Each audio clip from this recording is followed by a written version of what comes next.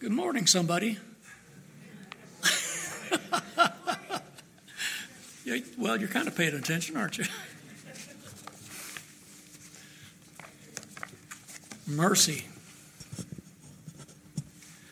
Mercy is defined in the dictionary as a refraining from harming or punishing offenders, enemies, persons in one's power.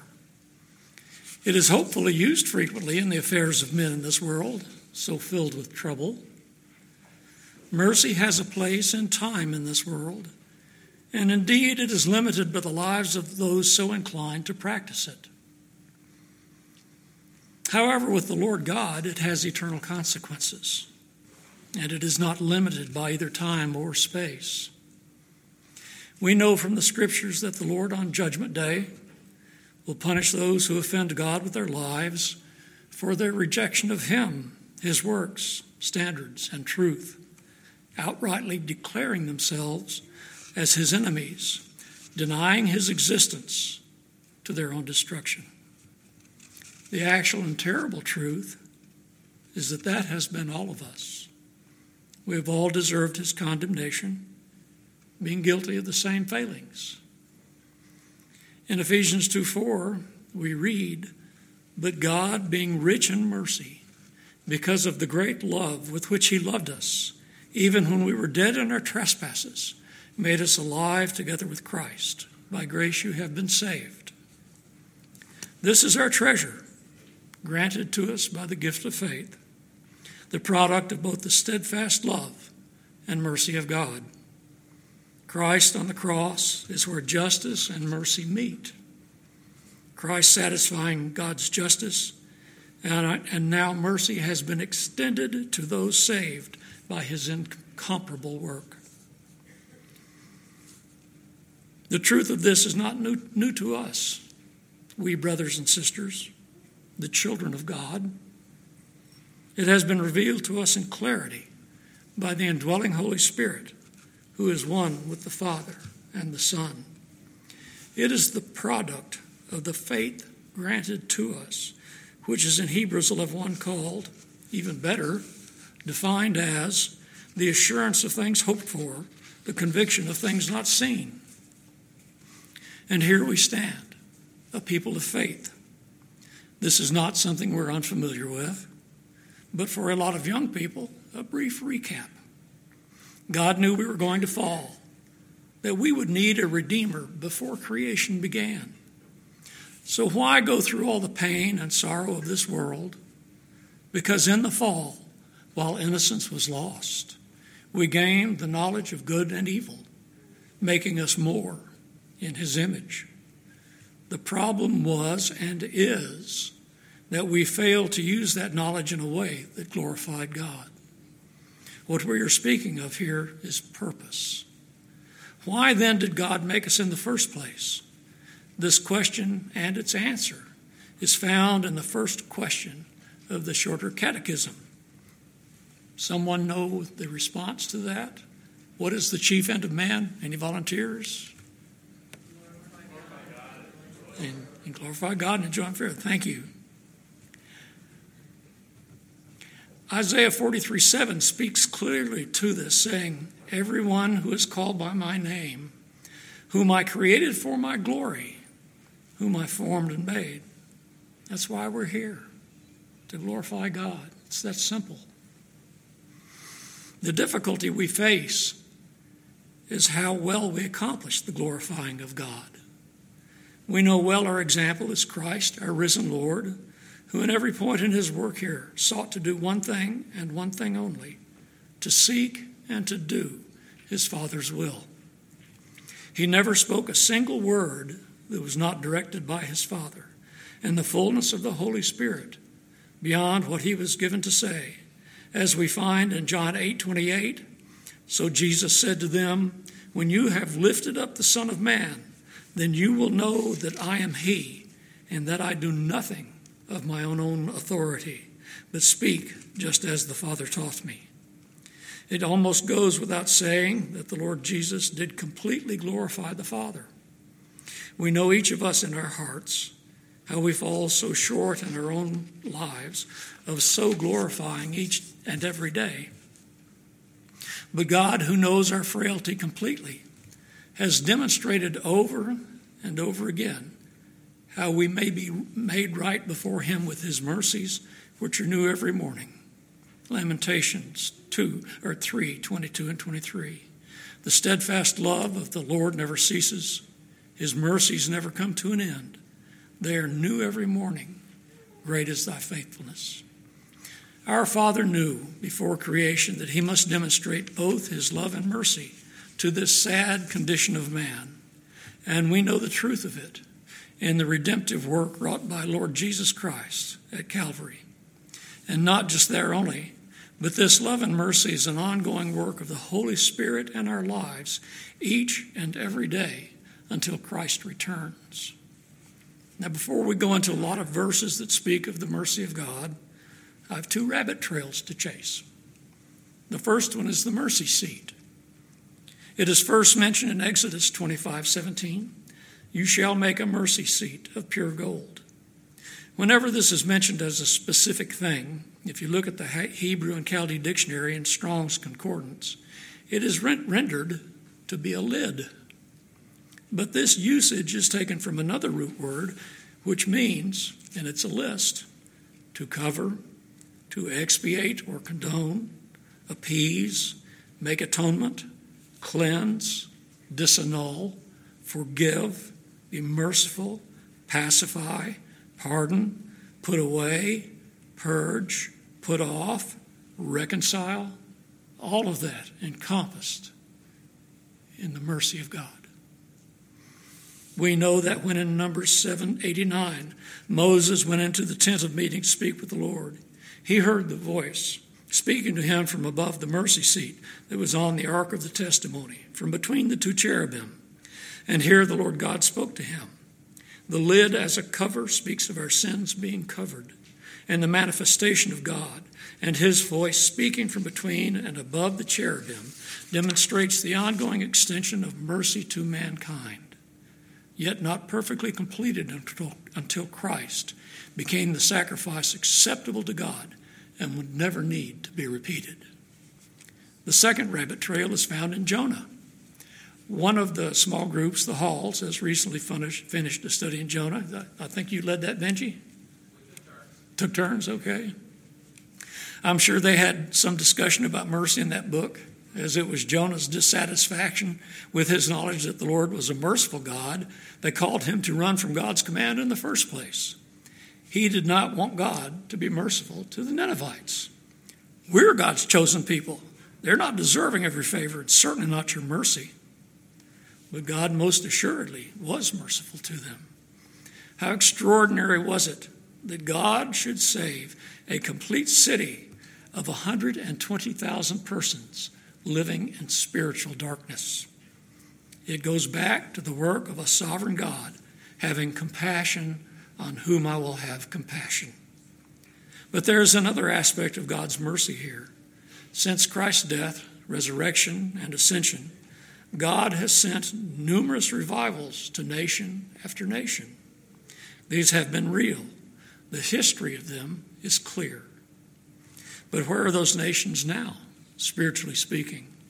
Most, including our own, have turned their backs to the ways of God and turned to the world, rejecting both God and Christ, trusting instead to philosophy, science, and the opinions of men as their linchpin of existence, claiming that God is not relevant and at worst disinterested.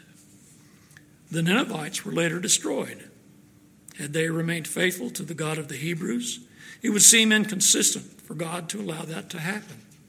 Perhaps we may suggest that here is a pattern that the Lord will so deal with the nations that have been, at various times, turned to him and then fallen away, when we consider the judgment that God is ultimately going to bring. This does not mean that the Lord God could do otherwise, should he so desire.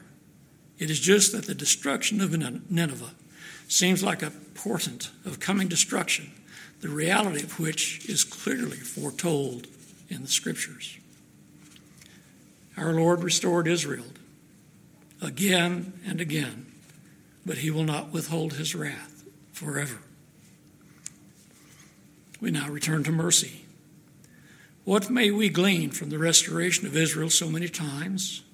Is it not a clear depiction of a holy God showing faithfulness, long-suffering, patience, and mercy in a palpable way? We see the same Lord extend to each of us that abundant measure of mercy and grace on a daily basis. And what prompts the Lord to deal so kindly with us?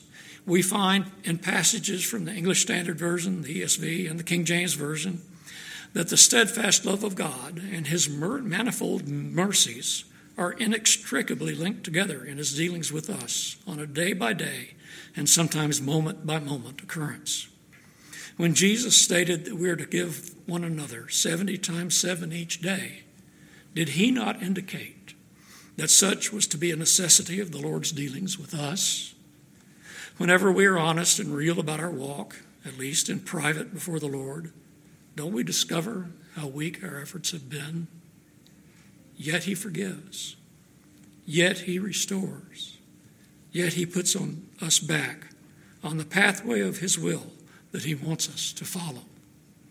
Mercy is indeed poured out upon us because he loves us.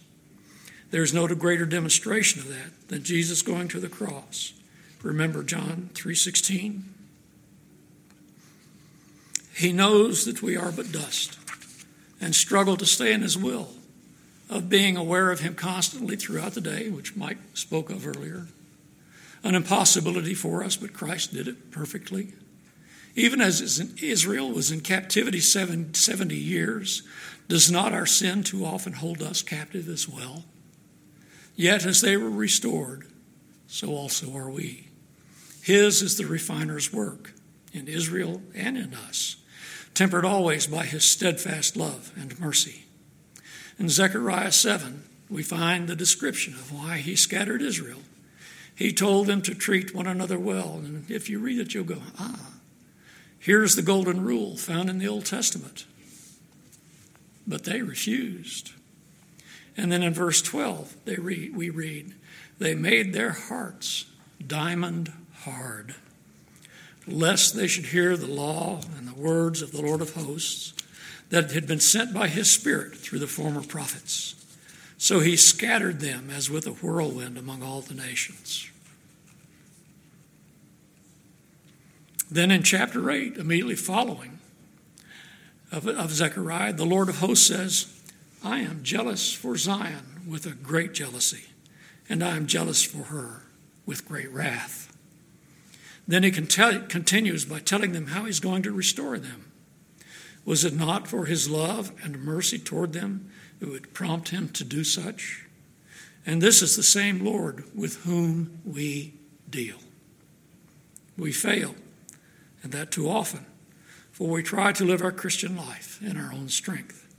What we should be are those who abide, drawing our strength from him, being the branches supported and nourished by the vine, who is Christ in us by the indwelling Holy Spirit.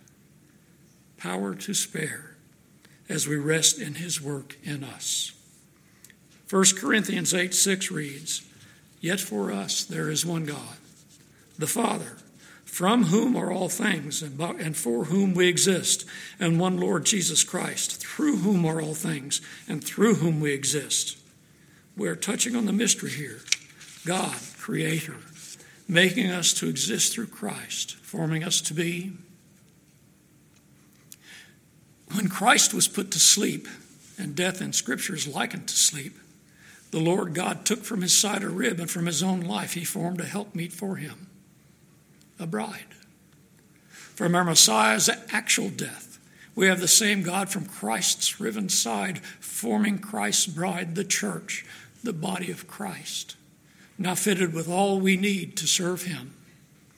And it is prompted by the same measure of love and mercy that he has poured out since the beginning of creation. I read somewhere, I regret I did not record the source, that mercy without justice undermines order. Let me repeat that. Mercy without justice undermines order. If all we do is offer platitudes to wrongdoing, oh, that's okay. Don't worry about it. It'll be all right. Just slap the hand, without ever having justice brought to bear, we then see the erosion of moral, civic, and religious order. Similarly, justice without mercy is harsh and unyielding and is to be reviled by both God and human alike. So we find in our gracious Lord mercy, steadfast love, and justice. In us, there is never found a perfect expression of these traits, or if you will, behaviors. Whereas in our triune God, these are but some of his attributes, along with many others, and are always in perfect balance. While we can never have a perfect understanding of all the factors of any incident, God knows every mitigating detail and can then render perfect judgment, which is why he declares, "Vengeance is mine, I will repay." Thus it behooves us, when mercy in our lives is poorly received or missing altogether in the affairs of others, whether given or received, give it to the Lord to sort it out perfectly. Mike alluded to this when he said, if there's somebody you know that has stuff against you, but if they don't share it, they have exhibited mercy toward you. There is almost a, dare I say it, an interchangeability with regard to mercy and steadfast love. We find this jumping out at us when we look at how these terms are found in many cases when comparing them in the ESV and the King James. I happily discovered this while preparing for today, and as some of you may know, I spent quite a few years in the King James before going with the ESV. As a result of those years, many of the verses considered here have come to mind from the King James Version text. I pursued them in both and was surprised to find them used as mercy in the King James and steadfast love in the ESV. Some examples. Psalm 103:11 in the ESV, "For as high as the heavens are above the earth, so great is his steadfast love toward those who fear him." In the King James, "For as the heaven is high above the earth, so great is his mercy toward those who fear him."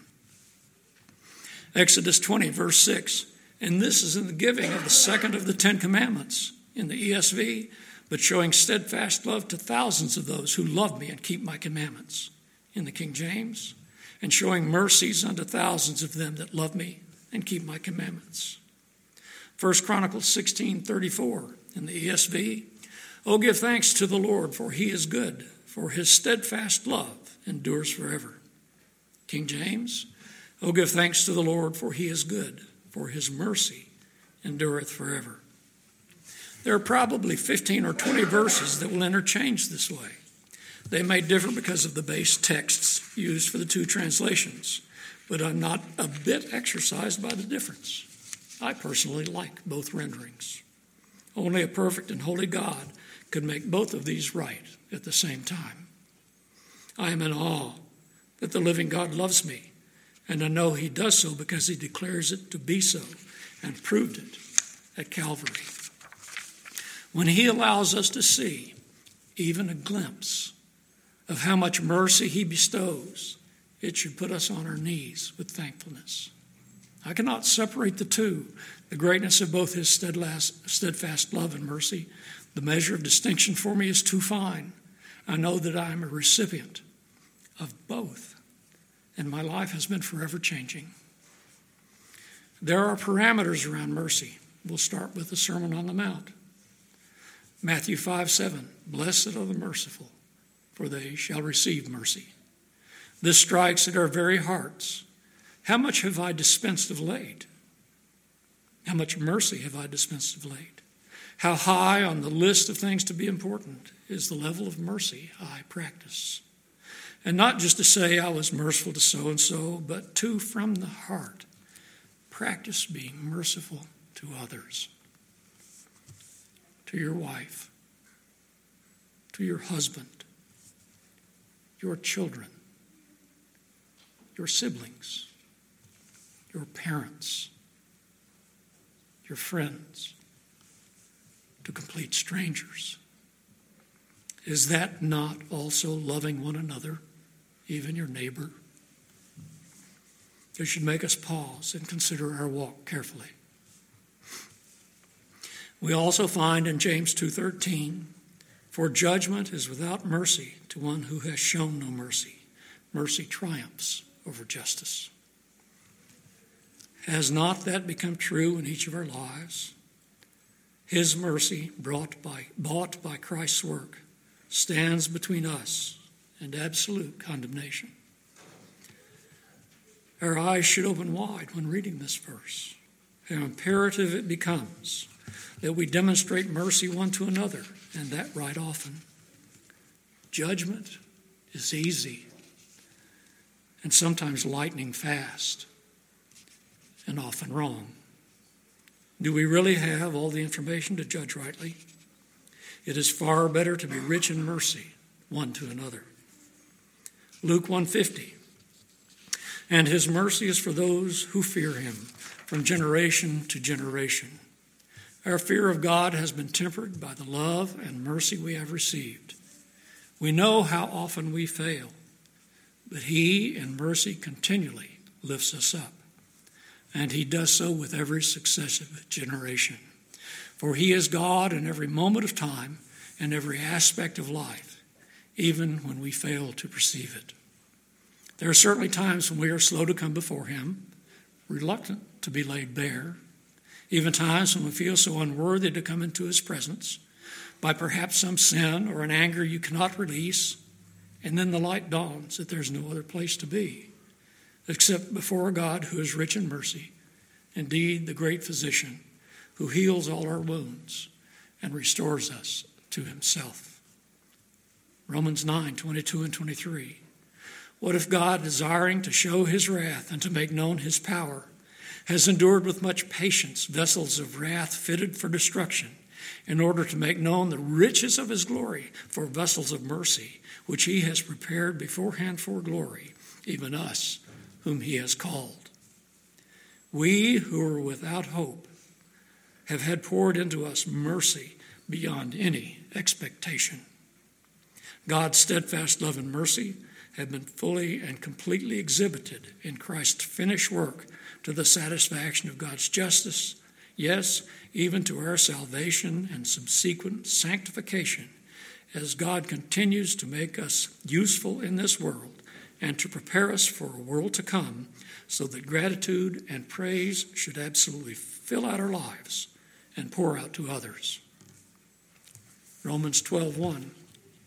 I appeal to you, therefore, brothers, by the mercies of God, to present your bodies as a living sacrifice, holy and acceptable to God, which is your spiritual worship.